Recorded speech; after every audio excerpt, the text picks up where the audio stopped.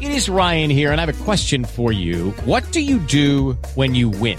Like, are you a fist pumper, a woohooer, a hand clapper, a high fiver? I kind of like the high five, but if you want to hone in on those winning moves, check out Chumba Casino. At ChumbaCasino.com, choose from hundreds of social casino-style games for your chance to redeem serious cash prizes. There are new game releases weekly, plus free daily bonuses. So don't wait. Start having the most fun ever at ChumbaCasino.com. No purchase necessary. VGW Group. Void where prohibited by law. See terms and conditions. 18+.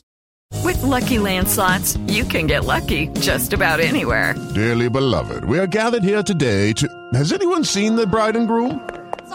Sorry, we're here. We were getting lucky in the limo and we lost track of time. No, Lucky Land Casino, with cash prizes that add up quicker than a guest registry. In that case, I pronounce you lucky. Play for free at LuckyLandSlots.com. Daily bonuses are waiting. No purchase necessary. Void where prohibited by law. 18+. Terms and conditions apply. See website for details. Okay, round two. Name something that's not boring. A laundry? Ooh, a book club. Computer solitaire, huh? Ah, oh, sorry. We were looking for Chumba Casino. That's right. ChumbaCasino.com has over 100 casino-style games. Join today and play for free for your chance to redeem some serious prizes. ChumbaCasino.com. No purchase necessary. Void where prohibited by law. 18+. Terms and conditions apply. See website for details. Hello and welcome to the latest episode of the Brighton Rock Podcast, the podcast about the beautiful club within the beautiful game. With me, your host, Russell Guyver. On this episode, I will be welcoming back to the pod Mr. Johnny Cantor from BBC Radio Sussex, who's been on the pod a couple of times before, and it's going to be great to catch up with him and find out his thoughts on the Albion, how things have been going in recent times, how he's looking forward to working on commentating on Albion games in Europe. I assume that's what he's going to be doing anyway, and various other things besides. We have, however, also just got a bit of follow-up stuff from last week. There's been furious debates on the WhatsApp groups ever since, and from other comments elsewhere related to some of the subjects we talked about last week. First of all, Rubiales has now resigned. Following his unreserved apology, which contained many reservations towards the end of it, he has finally resigned at last. He has done so for protecting the joint bidding process for the upcoming tournament for hosting a campaign. That's for the Men's World Cup, of course, for a future year. And also, he's forced into that position. He said it wasn't going to do him any good to stay.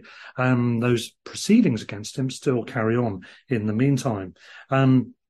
Regarding Newcastle's ownership, we spoke, Peter, I think, mentioned about Kevin Miles. Peter asked Kevin when he came as guest at Seagulls Over London last week what his thoughts were on the Newcastle ownership. And while he's done some work on Kick It Out and he has his own reservations, plenty of them, he isn't comfortable with it. He is just about coping with the situation, shall we say, and is willing to go along with it. Richard said in response to this, and Richard, we still need to get you on the pod. Where are you, Richard? He said it was a very good question. He also quoted Tracy Crouch's good question, rhetorical, I think, about whether it really should fall to the average fan to take a strong moral stance here when governments, corporates, and for that matter, the O&D test don't do so, leaving loads of room for whataboutery and above my pay grade type arguments. Go out on a limb and speculate that any fan base whose club were told to insert dodgy owner regime here, name off, would in aggregate respond to in much the same way as Newcastle's have. How many would tear up their season tickets in disgust? 10%? Sadly, we're all only one commercial decision away from the same glass house. And Jack Phillips, in response to this, said, it's about visible repression, isn't it? It's much easier to be angry about something that affects you or people you know, the country you live in, etc., than it is to be about the repression of people you've never met in a place you've never been to. It's how sports washing works and wins. And it requires a lot of admirable efforts to stand against something you love for the cause that doesn't affect your life. Government, Premier League shouldn't have had rules in place before this should have happened, perhaps. Saying that, I think what Newcastle fans seem to be doing is becoming staunch defenders of the Saudi regime, and it's a step further and not only despicable but stupid. So there's that as well. There's also one other point of note. Ashley Plumtree, who's a white female footballer who represents Nigeria. She's been playing in England, I think, at Leicester, and she's just signed for a Saudi team, Al Ittihad, I think it is. On the back of the greying out of the rainbow imagery, when Jordan Henderson signed for a Saudi team, Ashley Plumtree has just said, look, she just thinks it's an exciting opportunity, try a different culture, etc., etc. Didn't really talk about any controversial issues, but I was a little bit disturbed even with her signing publicity video, whatever you want to call it, that the club put out, because she's speaking in a darkened chat to camera setup. You know, you can't even see her properly. Is it because she's showing too much skin or what? I don't know. It's crazy. It all felt a little bit odd as well, to be honest. So the whole Saudi issue is a debate that's going to run furiously for many more months and years to come, I'm sure. But anyway, that's just catching up on a couple of the debates that have gone on since our last podcast. The main news is at least Rubiales has now resigned, thank goodness. Anyway, now we move over to my chat with Johnny Cantor.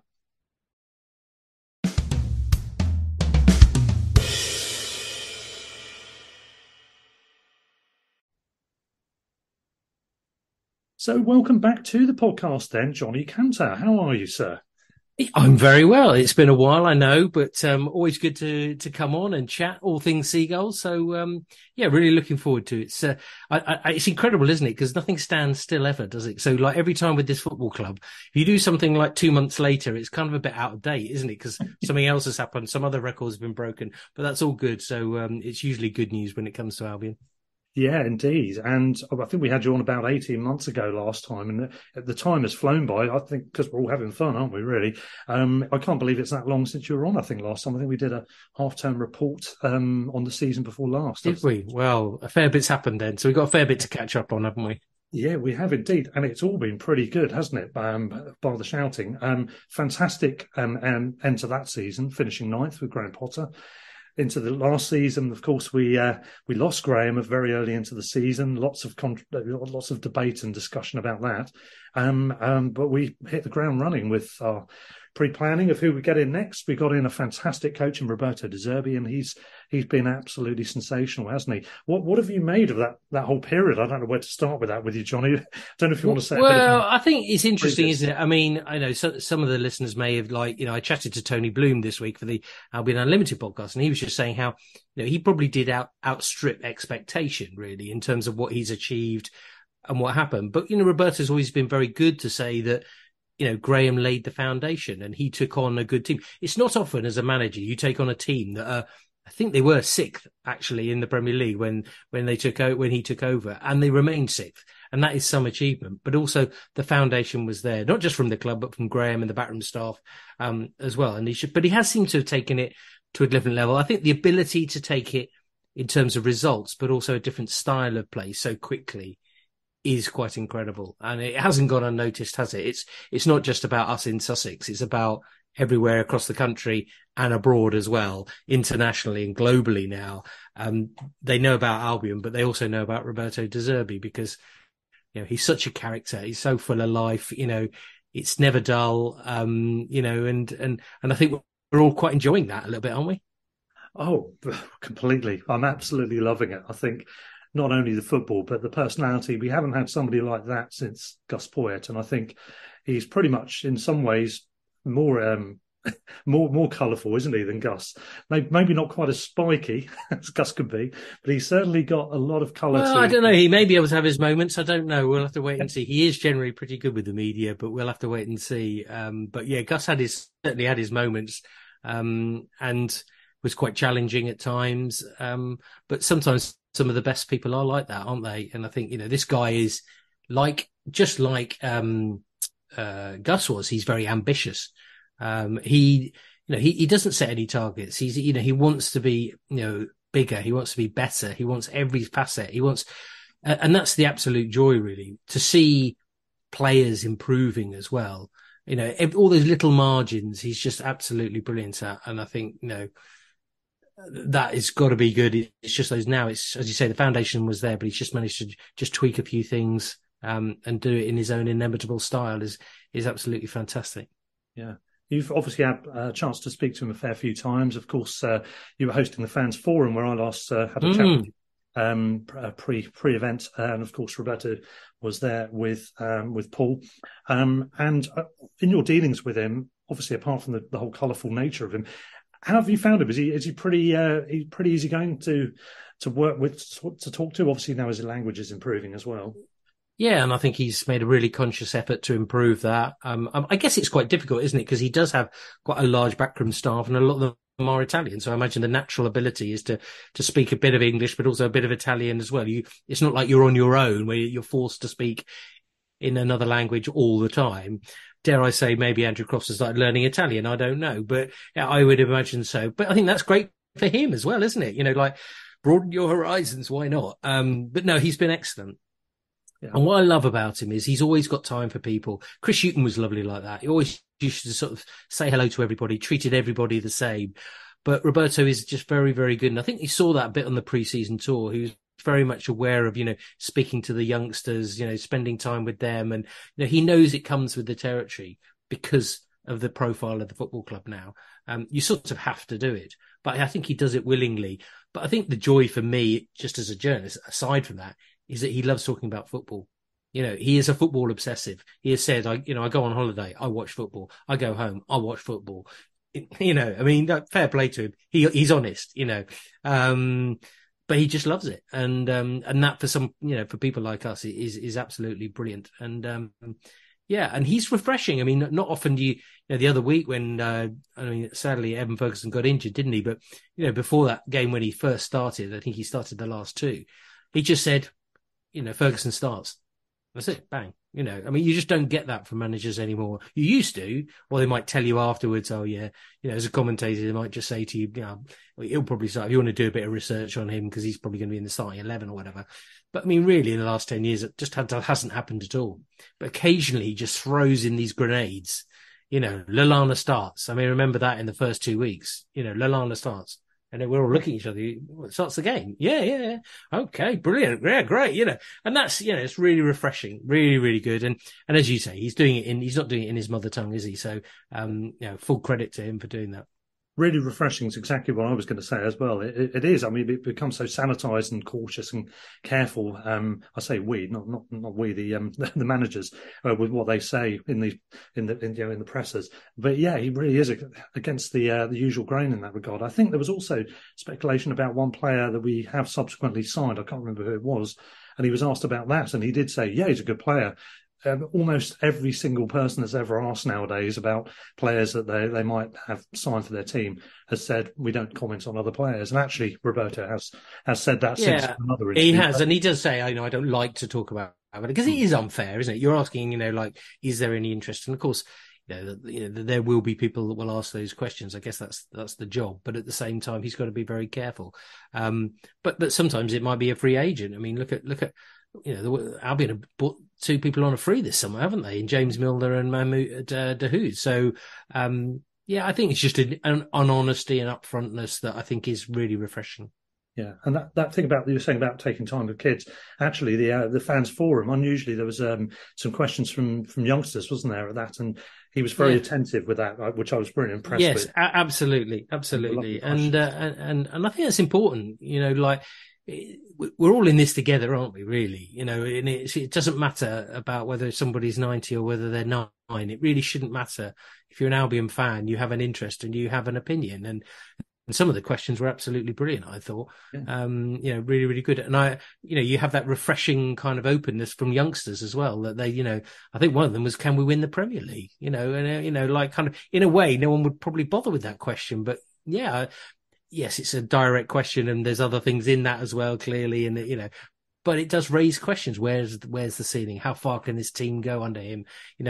Can you keep improving forever and a day? All those sorts of things that are thrown up by, it's such a sort of straightforward question. But you say he was very attentive to them as well. So, absolutely marvellous. I've just reminded, actually, as you were talking there, maybe we should get more kids asking more questions. Because do you remember, I don't know if you were there at the time, but they did a fans forum away at Bristol City with Tony Bloom. Do you remember that? And there's a kid, Tony, when people sing your name, do you think I'm the man? Yeah. Just absolute genius. Absolute genius. But there is an innocence, isn't there? Like we all get in whatever sort of walk of life, whether it's your career, your life, whatever it may be, we get baggage, don't we, as time goes on. But in a way, that innocence of youth is just fantastic because in a way you have a clarity of thought. Because once you get into things, you have an agenda, and obviously my job is maybe slightly different to maybe someone who works at Sky Sports. It's slightly different to someone who works for the Sunday Times, who slightly different to somebody who works for Fan TV, or, you know, all those different things. They're all slightly different, but we've all got our own baggage. But sometimes you just get this clarity of thought from youngsters, and come up with the best questions. And, long may it continue. Speaking of youngsters, relatively speaking, this is young players. There's been a lot obviously made of how young our team is. We've got a lot of youngsters. I think was it the Newcastle game? There was a match recently where we ended up with, I think all of the team was under 23. It was left on the pitch at the end, barring one player. And we've got a lot of young players have come through. Obviously, Roberto in particular has been good at blooding them in. What's happened with Evan Ferguson and his rise, his rapid rise, has been fantastic. Other players have come into the equation as well now. And there's some exciting prospects coming through. Looking at the internationals we've had, as you said earlier, unfortunately, Evan couldn't play the Ireland games. I've got a couple of Irish people I've been chatting to who are pretty gutted about that as well, because they were desperate for a result to try and keep their qualification dreams alive. But he missed out. But Andrew Moran played for one of the age groups and scored an absolute cracker. I think it's a good goal, wasn't it? Yeah, I think he kneed it from the headed clearance and then volleyed it in the top corner. And also, I think wasn't it Mark O'Mahony scored as well during the international break as well. I mean, and this is, I don't know. We don't know whether they're going to go right through the system and stay, because people like, I think James Furlong's now left. It doesn't always happen, but you have to have people like that because not everyone is clearly going to. And of course, where the club has got to now, it becomes even more difficult. But that supply line, that pathway, and the pathway's there for. Doesn't matter whether you're a left back from Ecuador or whether you're a youngster from Bohemians in Ireland. That pathway is there at the Albion, and that's why people want to come. I mean, I mentioned the other day about Albion have got 9 players, I think, in their squad that are under 25, but it is balanced, and I think that is a really key word. It's actually a word that Roberto De Zerbi uses a lot, of balance. Having that, but also you do have 7 players who are actually over 30, and they bring a different type of experience, knowledge, know-how, whether it's Joel Veltman, James Milner, but you've also got that exuberance of youth, whether it's Simon de Dingra or Evan Ferguson. And I think finding that balance, and then his job is to literally put all those ingredients together to find the right recipe, as it were. But no, there's some sensational young talent out there, And what I was driving today, and I just sort of thought, what a week, really. Lewis Dunk, well, he just proved why it's been ridiculous. He has only got 2 caps, but, that's probably been quite well documented. Pascal Gross, the caretaker manager saying, how great that Hansi Flick, put him in the squad because didn't know much about him. Well, I don't know why you don't, because we know all about him. So you should know all about him. And he's a German midfielder. Absolutely brilliant. Billy Gilmore, playing again for Scotland, I think he's been really good this season for the Albion. There's so many people. And you've got obviously youngsters, Bart Verbrugge, coming through. He probably is going to be the Netherlands #1 at one stage, exciting times. Absolutely. At all different levels. Yeah. The 3 V's of Holland. Someone said Veltman, Van Hecker and Verbrugge. Yeah, exactly. And also one I want to mention while we're on the subject of the internationals, Albion's under-16 Freddie Simmons played the whole match as England's under-17s beat Spain 4-1 at the Pinata Arena in Spain in a recent match as well. So again, we don't know, but it's very early days for players like that. And you've got to think as well in terms of the structure of the club. If you were to sort of, be walking around the backroom staff, you think you've got people like Steve Sidwell, you've got Gary Dicker, you've got Inigo Calderon now. I think he's doing the under-18s. People who have the club DNA, as it were, working at the football club, are really working with a lot of these players, and that's got to be a good thing. And I think that's it's not a masterstroke, because I'm sure other clubs do it as well, people who've been working for them. But look at the experience of someone like Steve Sidwell, someone like Gary Dicker, who's, been with the club a long time. Andrew Cross, the link between De Zerbi and the players as well. Absolutely, fabulous. And I think it's been probably a big factor, in some of these players coming through. Of course, they get more of an opportunity maybe at Albion than they do at some clubs. But no, it's very, very exciting indeed. Yeah. And on the internationals, for anyone that doesn't know, I'm sure they do, Dunk, he made his second cap after the United States friendly in the past. He made his cap in the friendly, if you can call it that, ever against Scotland, 150th anniversary game on, I think it was Tuesday night, wasn't it? Where he played the whole match against initially Gay, isn't it, the Palace defender, and they made a good partnership. They both seemed pretty good. Who ever thought we'd have a Palace-Brighton centre-back pairing for England? But Dunk, for his part, was fantastic, played really well, didn't see any flaws in there, really good block at one point, and some really composed play. It almost highlighted it with Maguire coming off. I think it was due to an injury, actually, that he came on for the second half. And unfortunately for him, scored an own goal. It's one of those, probably is avoidable, but it wasn't exactly a ridiculous one. Yeah, I mean, the decision to bring him on, it did perplex me when you've got Levi Colwill, who, again, we know all about. You've got Fikayo Tomori, another ex-Albion. Maybe he's got something against ex-Albion players, even if they both were ex-Albion loanees. I've only just thought of that now, so maybe it is something that he's got against Duncan, those two as well. But yeah, we know that he's been capable. And I've always said this, and I'm going back like years now, that I feel that Lewis Dunk's game suits international football. In fact, sometimes, because I think the only thing that maybe people might question is his pace. And against, top quality international players who've got a lot of pace, it's tough because as Warren says in the commentaries, there's only one thing you can't deal with, and that's pace. And eventually everyone loses their pace, whether it's Michael Owen or whoever. But he accommodates for that as well. But with England, we tend to have the ball in defence a lot of the time. And he has that ability to a range of passes. He's got the diagonal. He's got the one pinged into the feet of the striker. I love the way that he draws people in now as well. Maybe that's more under De Zerbi than before. But I've always thought that he suited international football. I really do. And it is a shame that he's just one of, 5 Albion players, I think, that have played for England. But let's hope he gets some more, and you never know what happens. I just think when you look at some of those people like Tarkowski, Keane, Cody, Mings, I think you just think he probably didn't get a fair crack of the whip, that's for sure. I agree with you. And he should have played with Colwyn in this game because they've used to playing with each other. Well, there is a logic in that, isn't there? It must be a logic, and what if Stones gets injured again and can't play in the Euros? I mean, I get the whole Maguire. He's done it for England. He's never really done a bad job for England. But why you bring him on at half-time in a friendly, when you've already seen him play against Ukraine and you've got two guys, I mean, they must just sit there on the bench then just thinking, why? And yeah, I mean, and I'll be honest, I don't think, there's obviously a reason, but, Ben White should be in the England squad.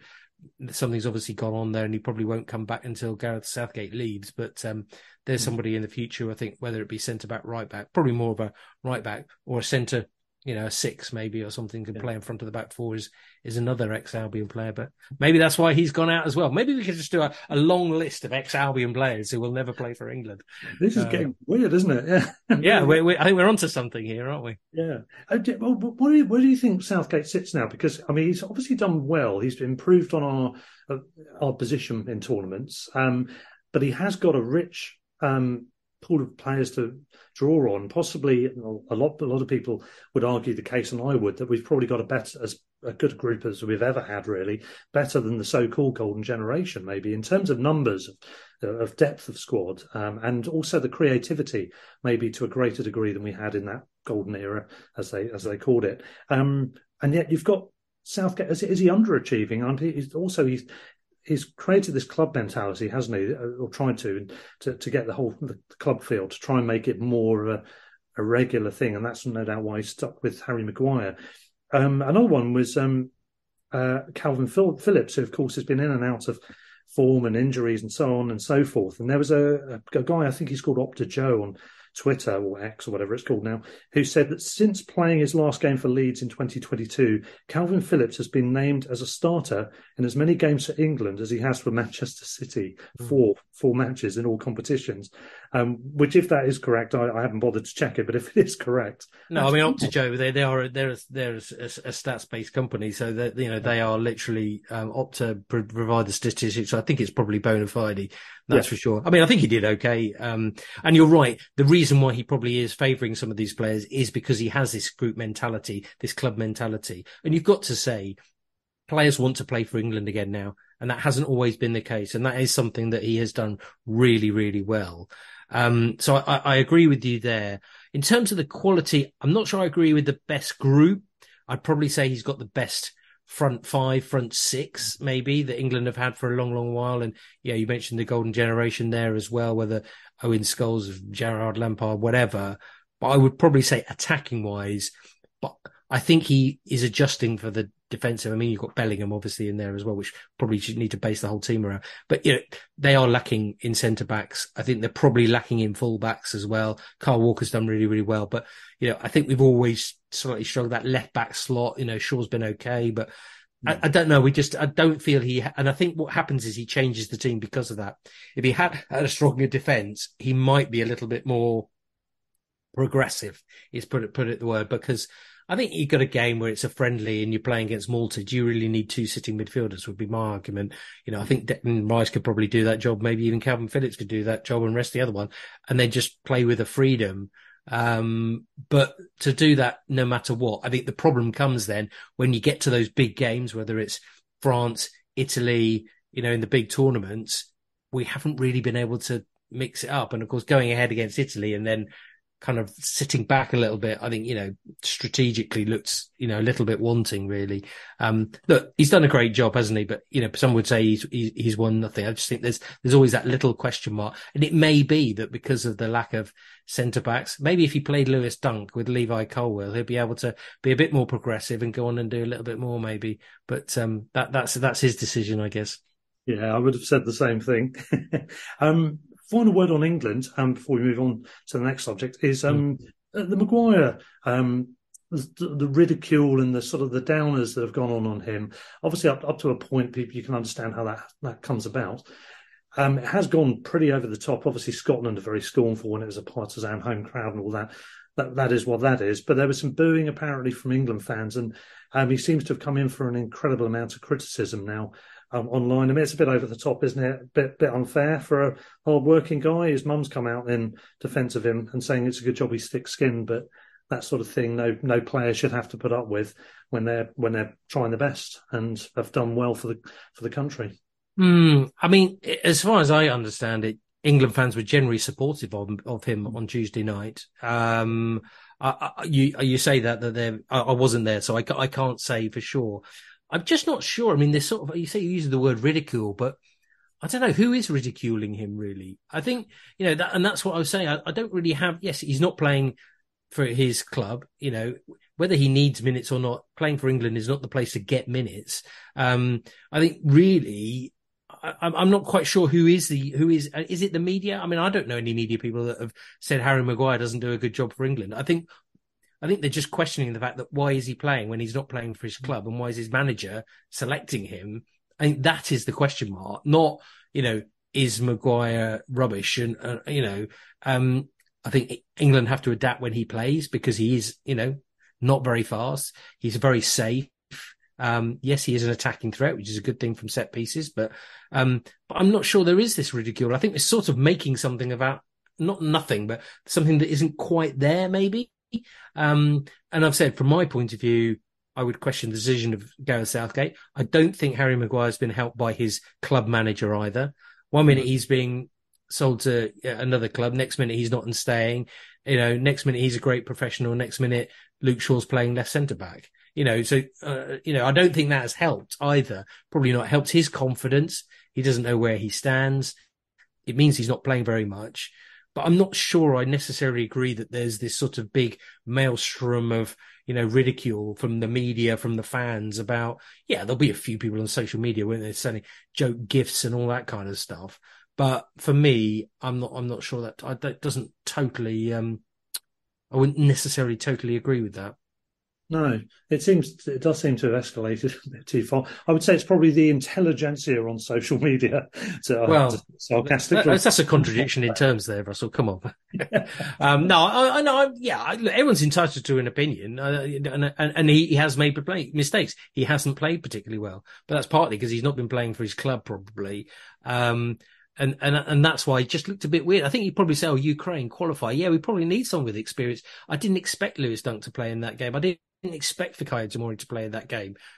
But on Tuesday night, I really didn't expect it. I don't know whether was he injured, or I don't know whether he came off tactically. I'm not quite. Yeah. So he comes off at half time, and then you bring on Harry Maguire, who just played 45. I mean, maybe he wants to see Maguire with Dunk and whether they can be a combination. There's lots of things that we don't necessarily know about, but I think maybe it's a lack of anything else to talk about, really. You know, I know a lot of people talk about how amazing Jude Bellingham was, and you know, I think, you know, some people though focus on the negative, don't they? And maybe the media does that as well, but. You know, sometimes the positive isn't quite as exciting, is it? But in Jude Bellingham, I watched him play, and I just thought, wow, you know, he's just got it all. And he reminded me a little bit of Zidane when he had the ball. When he moves with the ball, it seems like it moves as one. The ball and he work together. Absolutely wonderful, you know. And he's got a little bit of everything. He's got a little bit of bite about him as well. And, you know, he's just stellar start to the season with Real Madrid.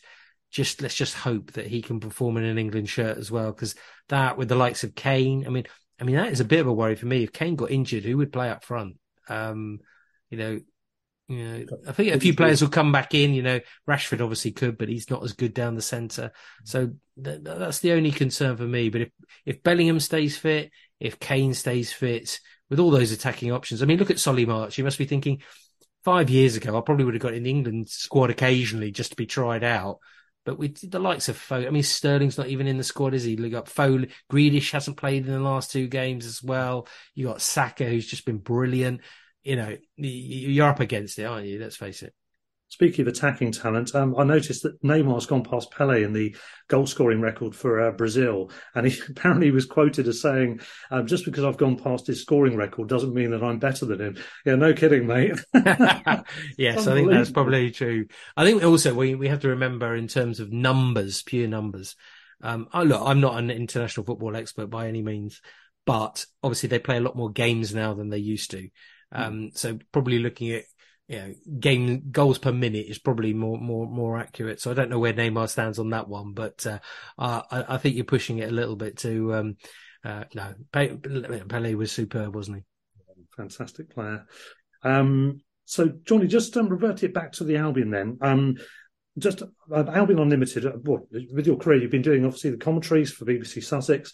You've been hosting or co-hosting and been involved with the Albion Unlimited broadcast / podcast on Tuesdays in terms of the live recording since the Premier League started. So you're into season 7 on that one now as well. That's all going great. And I noticed from your last, you've mentioned you've got Tony Bloom on this week's episode. Check that out, everybody.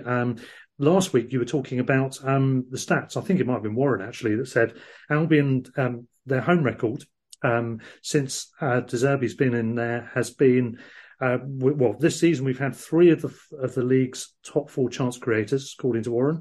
Most shots at home from 19 games since he came in, 369 shots. Second most touches in the opposition box, 712. Third most possession, and 39 goals from 10 wins, 3 draws and 6 defeats in those 19 home games, which all great stats, fantastic. And we have improved our home form, haven't we? And we've got the Europa League coming up, of course, so as well as the good start to the league season and hoping to sustain that over the season to get another good finish. The Europa League, of course, is the new stomping ground for us. It's our first ever soiree into that tournament, one of those tournaments. How do you feel about all that? Are you excited? Well, it's a stupid question, but are you excited to be working on that? Of course, yeah, absolutely. It's exciting times for everybody. I think, you know, you can't fail to not be, really, particularly with the calibre of people in Albion's group as well. And you talk about the home form. You know, do you remember that period where Albion just couldn't buy a win at home? Yeah. You know, and it went on for quite a long time, a lot of draws. And we just seemed to struggle. I don't know what it was. It was just a really strange feeling and sensation that for some reason we just couldn't get a result at home, and they were quite good away. And then we decided, well, is this team the sort of team that's better away from home and all this sort of stuff? But that's changed with De Zerbi, hasn't he? Because, you know, he came straight out and said, I want this place to be, you know, horrible. I want people to come here, not necessarily fearing the place, because it has got a nice atmosphere, I think, but just, I don't, I always hate playing against Brighton. That's what he wants to create. And he's certainly created that. And I think Warren made a very good point this week that when it comes to this European campaign, we don't know how Albion are going to be able to adapt to European football because we've never been there before. I'm pretty confident that they will do it pretty well. We've got a manager who's managed in the Champions League, got lots of players who played in Europe as well. But also he said, win your home games and try and nick points away from home and we'll get through. And I think he's probably right. That has to be, I think, the basis, because it will be difficult to go to Marseille, to go to Ajax and Athens, places that, dealing with that atmosphere. I was speaking to an Albion player today who said exactly that. It's knowing about managing moments. And sometimes you're going to be up against it away from home in Europe. It just happens. It's just because all these teams are quality, but it's about managing that. And sometimes it's maybe knowing that, you've got yourself a draw here. Let's not lose it in the last 10 minutes because, you've got the home games as well. So I think the home form is going to be really, really important. I mean, at first everyone was getting very excited about, the clubs and traveling but let's face it, not many people are going to get tickets to these games compared to the amount of the fan base.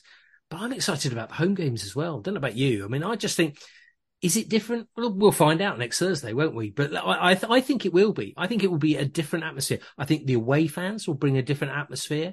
Newcastle fans, they were great, weren't they? I mean, they're probably down for the weekend, but they won't go in anywhere. They're in the sunshine, lost 3-1 or whatever. And they got the shirts off, doing the usual,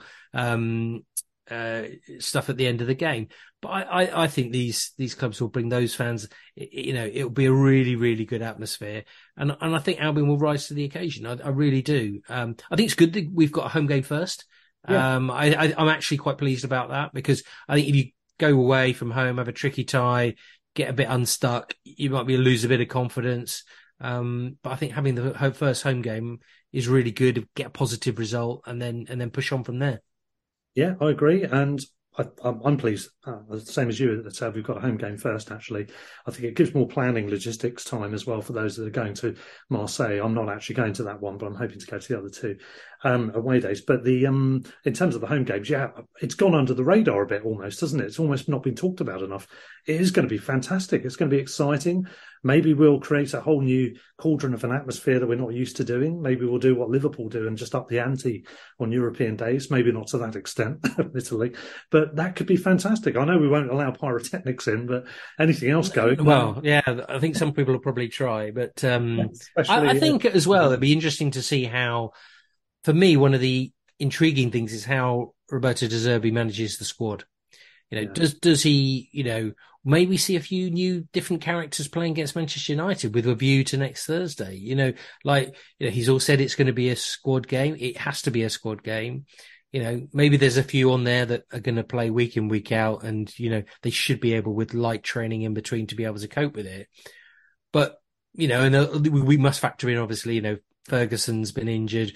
Welbeck's coming back from an injury. There's a few doubts, I think, across there. But at the same time, how does he manage it? From what I can tell, he's not going to go like, this is my Europa squad and this is my Europa team and this is my Premier League team. I don't think it's going to work like that. But I really think it's going to be really intriguing to how he addresses it.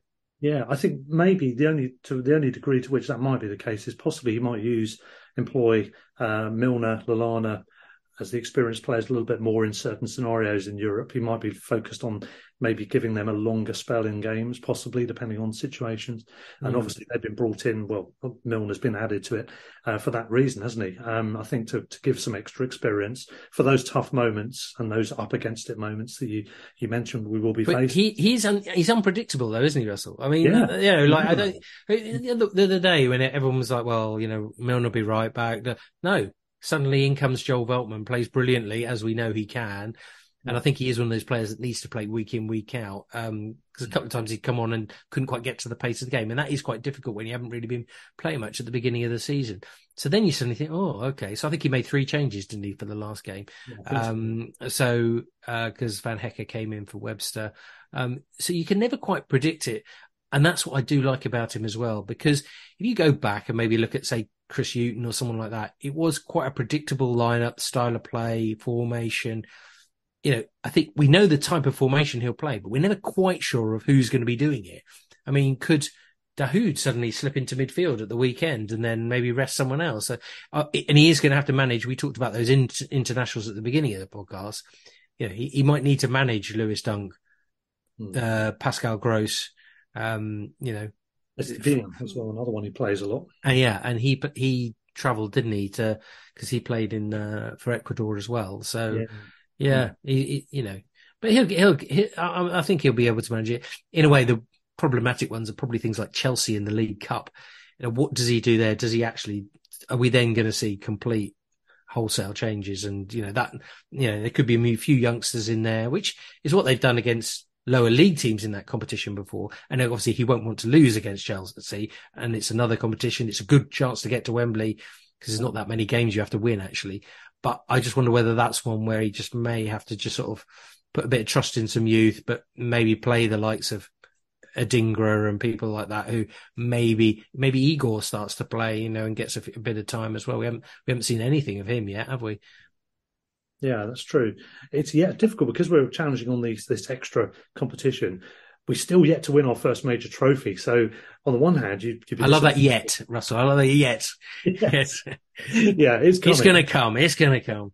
But we've still got that race against our old friends Palace, haven't we, to be the first to do that? I think we're in pole position, but then that could, they could. Yeah, well, I thought last year was the year. I really felt the FA Cup. I don't know why. I just had this feeling that, you know, it was going to be, you know, the year. But it wasn't to be. So pesky Man United came back to haunt us for once. We've had the better of them. Speaking of Man United, in recent months, did the double over them last year, which I absolutely loved. Not a big fan of United, I have to say. But we won, I think, the previous game to that as well. So we've won 3 in a row against them in the league. We've got them this weekend. Word on that. What do you think is going to happen in that one? I think it's going to be an interesting one because in terms of them, obviously they've made changes. They've got the likes of Anana in. I wouldn't be surprised if Højlund starts up front to replace Martial. And I think from that little cameo that he played in, I thought he showed what he's about and what he's capable of. And that'll still allow Rashford to be on the left. Obviously no Anthony because he's not going to be with the club. So what do they do there? Do they go attacking with maybe a Garnacho type player? Do they switch around the midfield and maybe push someone out wide? And put some extra legs into that central area, because Amrabat's fitness we don't really know about, but I think he will give them a little bit of extra mobility in the centre of midfield. I mean, they're a good squad, aren't they? I mean, they're a bit of a slow starter. They have obviously got issues. The expectation is massively high, but they are a team that finished third last year, so you know it's not a bad team. But they won't want to play Albion. There's just no two ways about it. And we, as you say, we do seem to have the jinx on them at the moment in terms of being able to, and I think having got that win last season, I mean, I think Albion are the last team to win at Old Trafford in the Premier League. And that was on that opening day game. That it just, I don't know, I think sometimes with them coming on to Albion, it sort of suits them. Yeah. You know, and you got Pascal Gross who loves scoring goals against United. I think he's got 5 against United, hasn't he? So, you know, let's hope he's fit and raring to go. So, no, I think it'd be a really good game. I think I think they've done some reasonable business. I wasn't sure about the Mason Mount deal, but I think Anana can play with the ball at his feet a lot better. But I think this is the thing with De Zerbi. He's sort of a bit. I think he wants us all to just change our mindsets and just go, no, we're an equal. You know, we are a very good team. They are a very good team. But we are a very good team, you know, not the kind of, you know, don't think of it as, have we got a chance? Can we nick something? It just doesn't seem to think like that. And I think you get that feeling when he talks to the media, to the fans, you know, he's like, come on, let's all think differently. Let's think big, you know, and I absolutely love that because then you come into games with confidence and you've got players with experience, whether it's Milner, Lallana, you know people like Gross, Dunk now, but also, you know, they're fullbacks. I mean, if Darlow plays on the left, he's playing out of position because, you know, they might change it. Reguilon might play there, but he's a right-sided player playing on the left. So Solly March really needs to be positive down that side. And then, you know, with Karo Mitoma, don't tell me, apart from actually, dare I say it, Aaron Wan-Bissaka, who did manage to keep him quiet in the FA Cup semi-final. I thought he was probably Man United's best player actually in that game, and that'd be interesting to see what Carew comes up with if he plays, obviously. Yeah, looking forward to it. There is, of course, the question mark of would Ansu Fati be involved, our new loan signing. Who didn't play against Newcastle. I'm not sure he's registered in time anyway. And obviously, we've now had the international break. I don't think he was involved with Spain. We might get to see him as a sub, possibly, I suppose. But I don't think we wouldn't start. I don't think. I think he needs a bit of time to bed in. But yeah, that'll be a massive boost, won't it? And I'm not sure there's many defenders who fancy him coming on with 10 minutes to go, really, would they? So, you know, and it'd be interesting to see where he plays him. I think he was asked that question in one of the press conferences, and Roberto said, well, he can play as a 6, an 8, a wing, you know, a 10. And that's great, isn't it? I mean, you've got João Pedro, who can play up front, or he can play just off. You've got Adam Lallana, who can play in the hole, but he can also play deep. He's got so many different options. I think maybe not left back, right back, but now suddenly Lamptey's come back, so that's another option. Can we see more of him in the Europa League coming up, and the League Cup as well? So he's got all those different options. And Albion seem to have gone through a recruitment process where flexibility has been a massive thing. I think under Graham Potter as well, because he could utilise people in, you know, Dan Burn at left back, you know, Solly March in a different position, you know, all those little different tweaks and things like that they've seemed to have, a lot of the players they have, you know, brought into the club are very flexible, very adaptable. Milner's the same, isn't he? Gross, another player, you know, So that's great. It's great to have options, isn't it? And you need options because Albion will pick up injuries. They probably will pick up suspensions at the rate that they're going and the way they're dealing out yellow cards in the Premier League at the moment. So they'll have to contend with that. But I think the squad is nicely balanced. I think they announced the squad today, was it, or yesterday? The Premier League squad. Lovely to see Jakob Modder out training as well. I mean, what a terrible time. I think I'm right in saying it was April last year. It was the last time. Is that right? So we're getting on for like 18 months now. And, you know, he was at the time he was playing really good football. He was getting in advance of strikers and getting ahead, and such an exciting player, missed out on the World Cup with Poland, you know, and what a lovely guy as well. Seriously, lovely, lovely guy. So I'd love to see him back in some shape or form at some stage this season as well. Yeah, here. I think that's a good note to end on, actually, there. Johnny, so it's been brilliant to have you join us. As we mentioned earlier in the pod, check out the Albion Unlimited. It's always good value, and by all accounts, I love it, actually. I think it's a really good format. I think it's just just how it should be. You know, it's a good mix of interviews and previews and all the other stuff. Tony Bloom's on the latest one, so check all that out. And you'll be doing commentaries, will you, in Europe as well, by the way? But yeah, we are committed to. I'm hoping that we're going to do all of them, but we're certainly going to be there to start off the campaign live in Marseille for the first game at the Velodrome, which will be great and exciting. And there'll be coverage not just really on match day. We're going to be, you know, building up to it. We're obviously going to be speaking to supporters in the build up, hopefully over in France and at beanbacks and various different clubs and pubs and whatever it is, maybe back here in Sussex as well. So I think that's really important, because this is a momentous time on the pitch, but it's also a momentous time off the pitch. And that is our aim as a local radio provider, is to provide that flavour, because of not just what it means to, you know, the fans in terms of the football, but also the club, you know, the community, the county. You know, we all know where we've come from, don't we? This is another step on the journey, whether it's promotion to the Premier League, now into the Europa League, and just being part of that journey, really. So if you do see us somewhere in Marseille or in Amsterdam or even in Athens, do give us a wave and come and join us, because, you know, we'd love to see it. And it's always great speaking to fans wherever we go. I think right at the end of last season, me and Warren had a few chats with people up at Newcastle after the game and stuff, because we couldn't make it home in time, and on the day, and it was just great just to share some stories, talk about, you know, why people love the Albion, you know, their own little, you know, bits and pieces that, you know, and everyone's got a story, haven't they?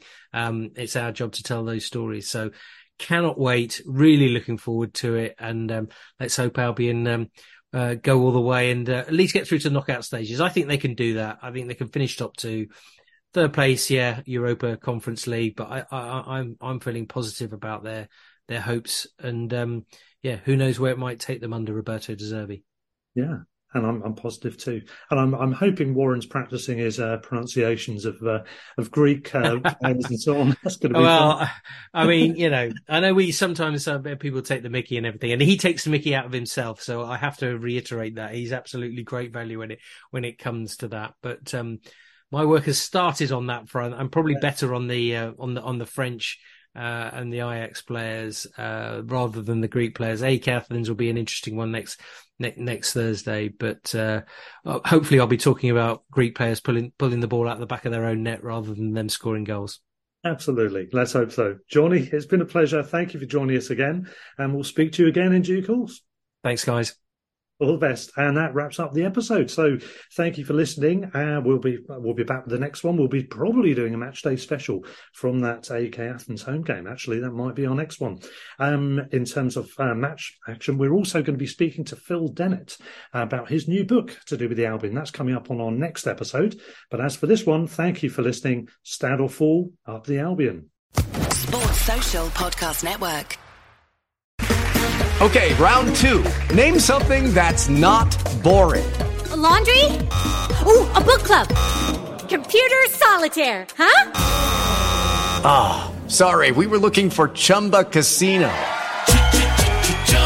That's right, ChumbaCasino.com has over 100 casino-style games. Join today and play for free for your chance to redeem some serious prizes. ChumbaCasino.com. No purchase necessary. Void where prohibited by law. 18+ terms and conditions apply. See website for details.